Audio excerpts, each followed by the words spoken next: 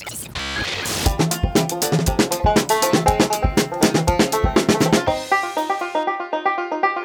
right, hello everybody. My name is Matt Hodell, and I'm here with our first episode 1 Bastards of Art podcast. Hey, I'm Jonathan. We're trying to figure this shit out. I got this shit, dog. Anyway, we're both artists, and that's what we do for a living. It's what we do for fun. If we cook steaks for a living, we'd still go home and make art.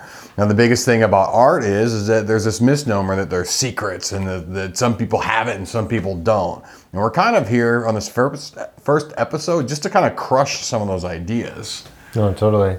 Yeah, I think the biggest struggle is to think of this huge citadel that you're trying to crack into. And the biggest challenge is realizing that you just need to sit down and put in the work. There's no formula or anything other than just putting the time into your craft and making it happen.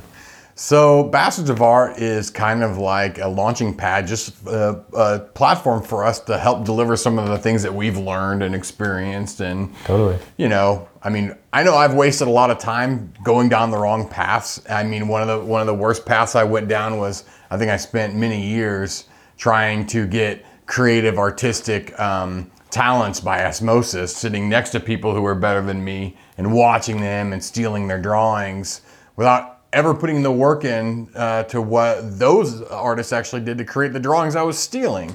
So, you know, to really start off, I guess the idea is like, how do you become successful as an artist? I mean, the first thing is I think you just need to define what you think success is. What is your goal? Right, yeah, I think setting goals is the biggest thing because what you don't realize when you're sitting down and you're watching people paint or draw, or you're walking into a tattoo shop and you're seeing all those guys working, what you don't see in the background is the fact that they're waking up early in the morning, that they're putting the time in every day to do the drawing, and that's what the foundation that creates what you get to see whenever you walk into the shop, or you get to look at a YouTube video of somebody speed painting and your mind's blown. What you're not seeing is the day-to-day grind that goes into that fruition in the end. I think that's the biggest challenge, because especially in the internet world that we're in right now, is with Instagram and Facebook, all you get to see is what people want you to see. You don't get to see them making coffee in the morning. You know, you don't get to see them wiping their kids' nose. The juggling act. Yeah. I think one of the first steps too is like, if you've decided and you've made your goal, whatever goal, like an example goal would be, I want to make a book. I want to do 30 drawings in 30 days.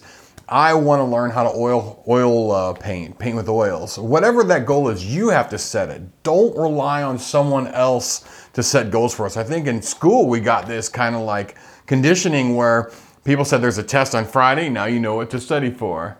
You want to try out for the team, here's your requirements. But once we're out in this world where the possibilities are endless, people kind of get lost. Like, well, now what do I do with all this stuff? It's like, I know you know that feeling, because when you go to like any art store and you stand in awe in front of this aisle with thousands of choices of paints or markers, and you're like, I want to create something, I just don't know what to do.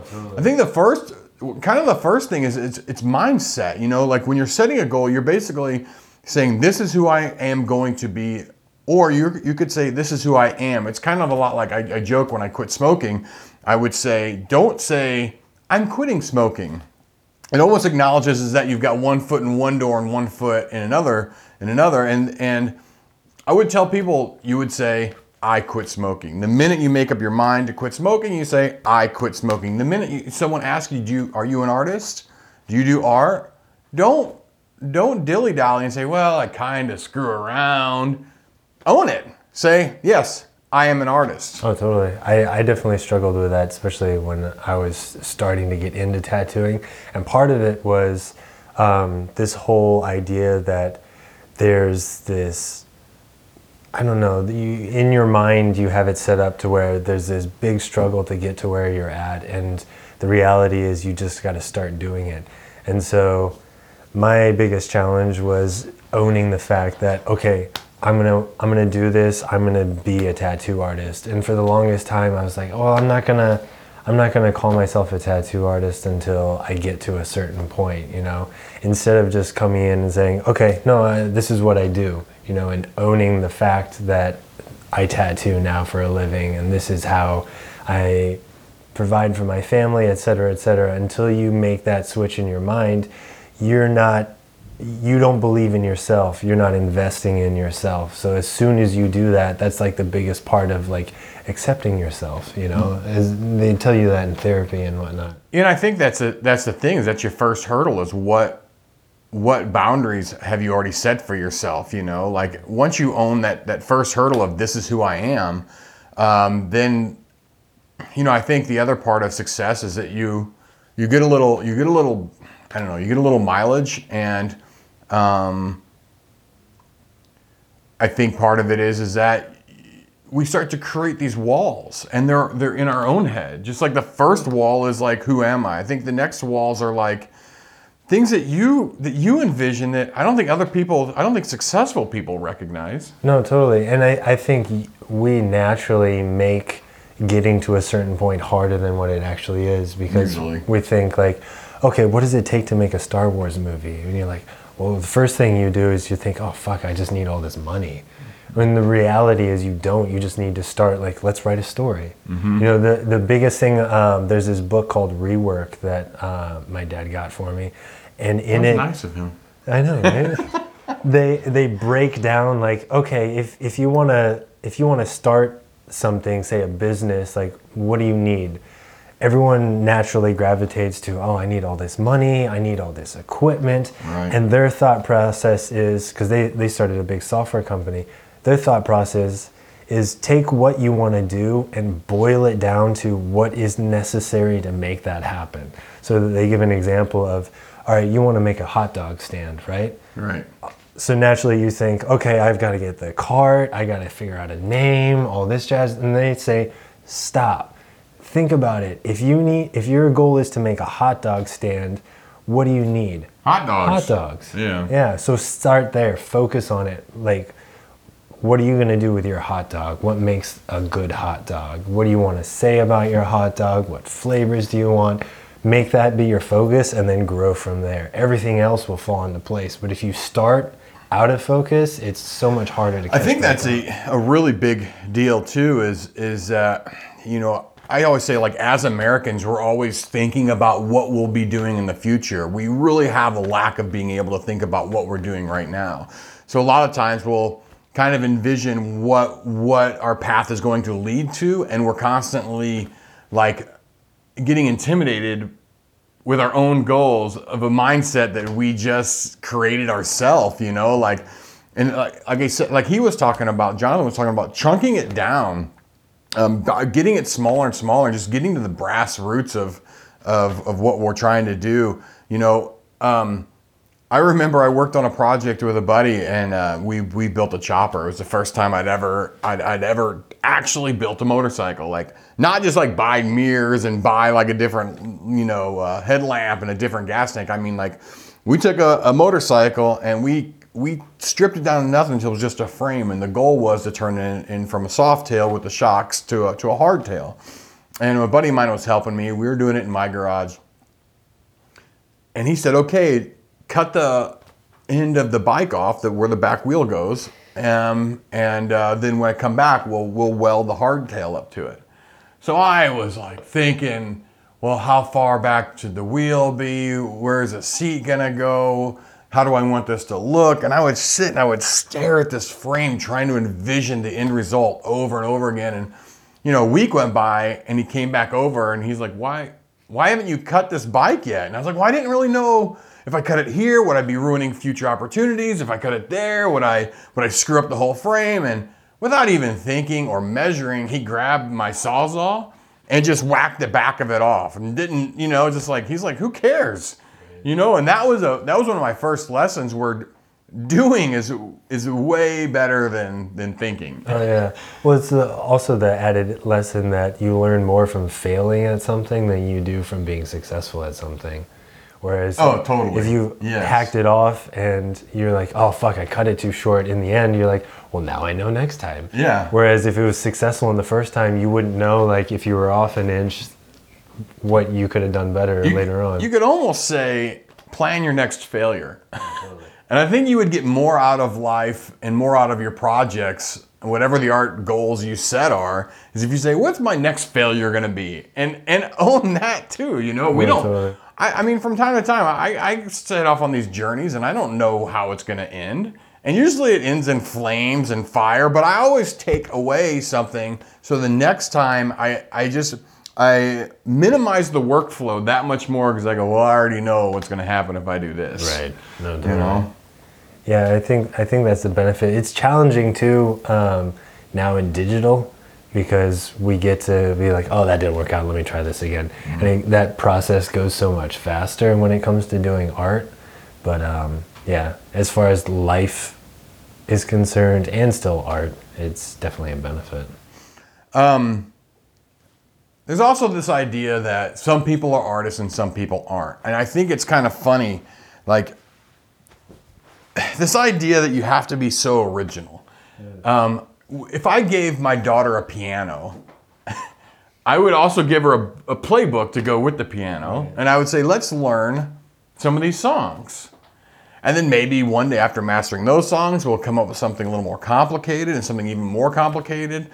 And one day she would be able to compose her own ideas and everything based on this foundation. But with drawing, there's this idea that someone gives you a sketchbook and says, start drawing, but don't draw like anybody else. Right, you're instantly supposed to have your own thing. Your own style, your own flair, you know? And it's just not true. It goes back to what we were talking about before about you just have to put the work in. And I would say the same thing, like find someone you like, find an artist you like from any time period, and copy them.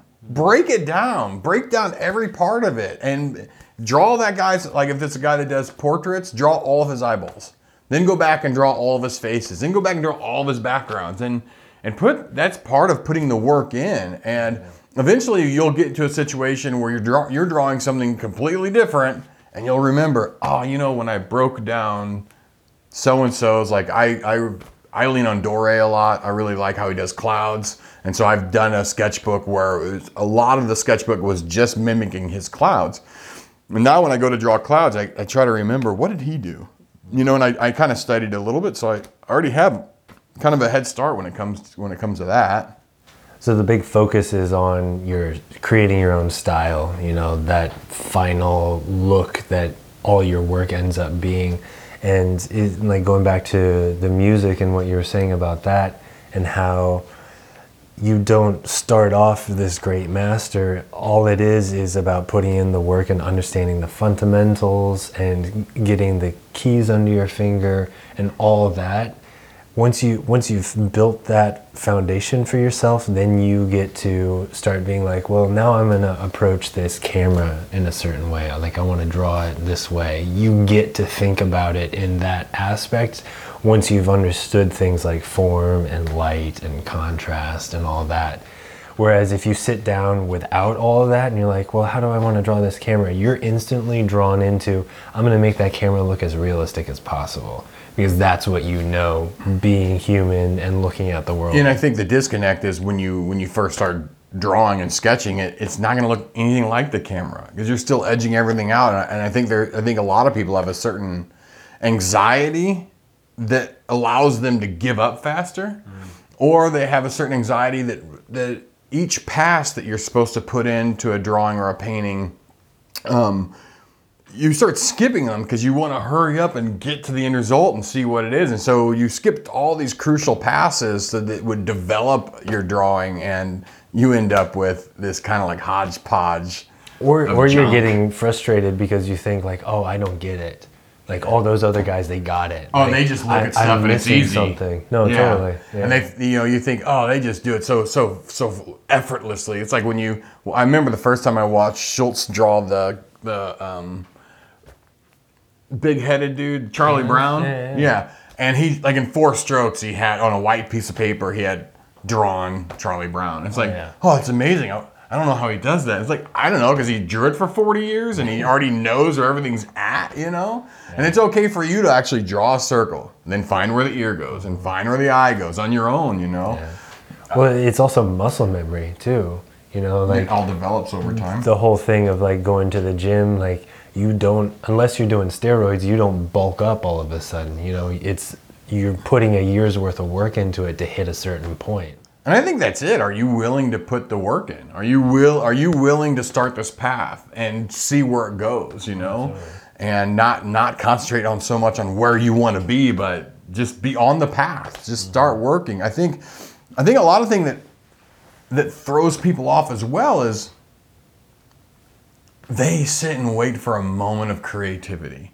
They sit and wait for a moment of inspiration. And I know for myself, routine plays a huge part in my creativity. Yeah, you do get roadblocks, but it's the momentum that you've built up to it, you know? It's the fact that every day you sit down and you pick up a pencil and a piece of paper, that repetition over and over. And working, the hardest part that I was always told is it's so important to work through the shitty times when you don't feel like you have any creativity or you don't have anything to say. Like, take those times to like sit down and do still life drawings. Like, if you can't literally think of anything to draw, a big rule that I made for myself, if I started a new sketchbook and I didn't like, okay, well, this is the first page, you know, oh my God, it's so magnificent. The clean page. Yeah. I always skip that page. Because I'm like, this page is the one that's throwing me off. So I've been doing this for 20 years. Every time I get a new one, no, I leave it there and I skip it and I go to the second page because the first page is too frustrating. Is that why they do that in books too? I have no idea. It's just why I do it. I always I made it a rule for myself. If I ran into that, I would do a self-portrait. Oh, lovely. There's no right? ego involved there, is there? Totally. This is what I look like. There's like a cape, and I saw that picture you drew with the abs and everything. It's really nice. But I think the side effect of what Jonathan's talking about of working through those stifling moments of this lack of awe or creativity. You have a right brain and a left brain. The entire time you're going through school, we're exercising that right brain. And you know you're in the right brain when time drags, when you know exactly how long 5 minutes is. You know when you're in the left brain, it's just like being in a car and next thing you know you're in Kansas City or wherever you're driving to. Somehow you get lost in this left brain and you're able to think outside the box and be a little more creative and problem solve and engineer and wonder a lot about what ifs. And by doing those projects, I know you just did the daily drawing. You tried to do one drawing every day in October for October. I know for me, doing stuff like that, like waking up in the morning and doing 30-minute drawings, helped make it was easier to switch into left brain mode because I'd already done the push-ups. I just did air quotes. I'd already done the exercises that helped me get me into that mode. It's just like somebody walking onto a football field after they've had dinner with their family. How can they even you need a moment in between, you know, you need to transition your mind, you know? Oh yeah. Well, the inside of that too, like, okay, you set yourself up, you're doing this thing on a daily basis. Within that too, you go through roller coasters. You know, like you start off and you get really excited. You're like, oh, I got this momentum, I'm doing a really good job. And then you hit this point where it's like, shit, like I don't feel like anything's progressing. You know, I'm not getting anything out of this. What do I draw? Like, you get frustrated with yourself just because you're starting to get burnt out. And then it's just like, okay, well, if I'm making this too big of a picture, like, let me simplify it, you know? Like, I don't want to, if this roadblock of me, like, well, what do I do next? If that's in my way, like, let's get it out of the way. Let's make it simple. I'm just going to draw my pencil today, you know? Set smaller goals for yourself so you can keep the momentum going rather than just walking away frustrated from it. I also have different, what do they call it? Different logs in the fire, different stakes in the fire. Totally. I don't know what that phrase is. Irons. Different, you know, make like a tree and get out of here. I got different irons in the fire so that I have go-tos depending on my mood. I mean, I draw digitally. I love painting digitally, and I have that. I also have, I really like doing ink and brush. I also just like doing pencil drawings. And so I have the ability to kind of pick what I'm going to do for that evening. So like a typical day for me would be I wake up around 5 in the morning and I have a small routine, you know, get coffee, take a shower, all that normal stuff. And then I have areas, I have about 2 or 3 different areas that I like to sit down and draw and work in. I do all that, and then we start the day. Now it's about 7 o'clock in the morning. Kids get on the bus. I drive into the shop, and I try to get here before everyone, so the shop's a little bit quiet. And I get in another mode, and then I start my work day. Then I work till about 5, 6, 7 o'clock at night, and then I'll go home, do my commitments to the family, dinner and whatnot. And then when everyone settles down, I'm either reading, and again, just getting your brain outside this world. Or I actually go back to drawing again, and it's nothing to do with anything that I'm working on work-wise. It's totally for me. I have to make that me time, and then I know the next morning I've got to draw again. So what I'll do is I'll actually get everything laid out. That means organizing reference files, creating a folder, creating whatever it takes for me to take care of tomorrow's work. So when I wake up the next day, I open it up, and there is no reason for my right brain to scream at my left brain, check Facebook! Right. Look at your emails first! Get lost looking at pictures on the internet! Oh God, the rabbit hole of the internet. Yeah, exactly. Yeah. But for me right now, my whole routine is just like a shattered mess between moving and having a 4-month-old baby on top of a almost 4-year-old son as well. So trying to just function in one piece is the hardest part. But yeah, the importance is like getting to that routine to where you have momentum behind yourself, because at least from where I'm coming from right now, I'm just like, shit, I don't have enough time to draw, like I don't have enough time to do my laundry, cook meals, eat, on top of taking care of a sick kid and changing diapers and all that. But you have to. But you do, yeah. You just have to make it happen. Yeah, you have to. I don't even know how it becomes lifeblood after a while. Right. I mean, we have a blended family. I have 5 kids. We all have these things, and it's so weird, but if you don't get that, if you don't get that workout time in, your brain just, you have to protect your time. Like you have to, we all have these emotional obligations in life that we feel like, oh, like this is my family, I gotta take care of them, where you realize you get to a point where if I'm going to accomplish X, Y, and Z, I have to create this sacred time that I protect no matter what in order to make that happen.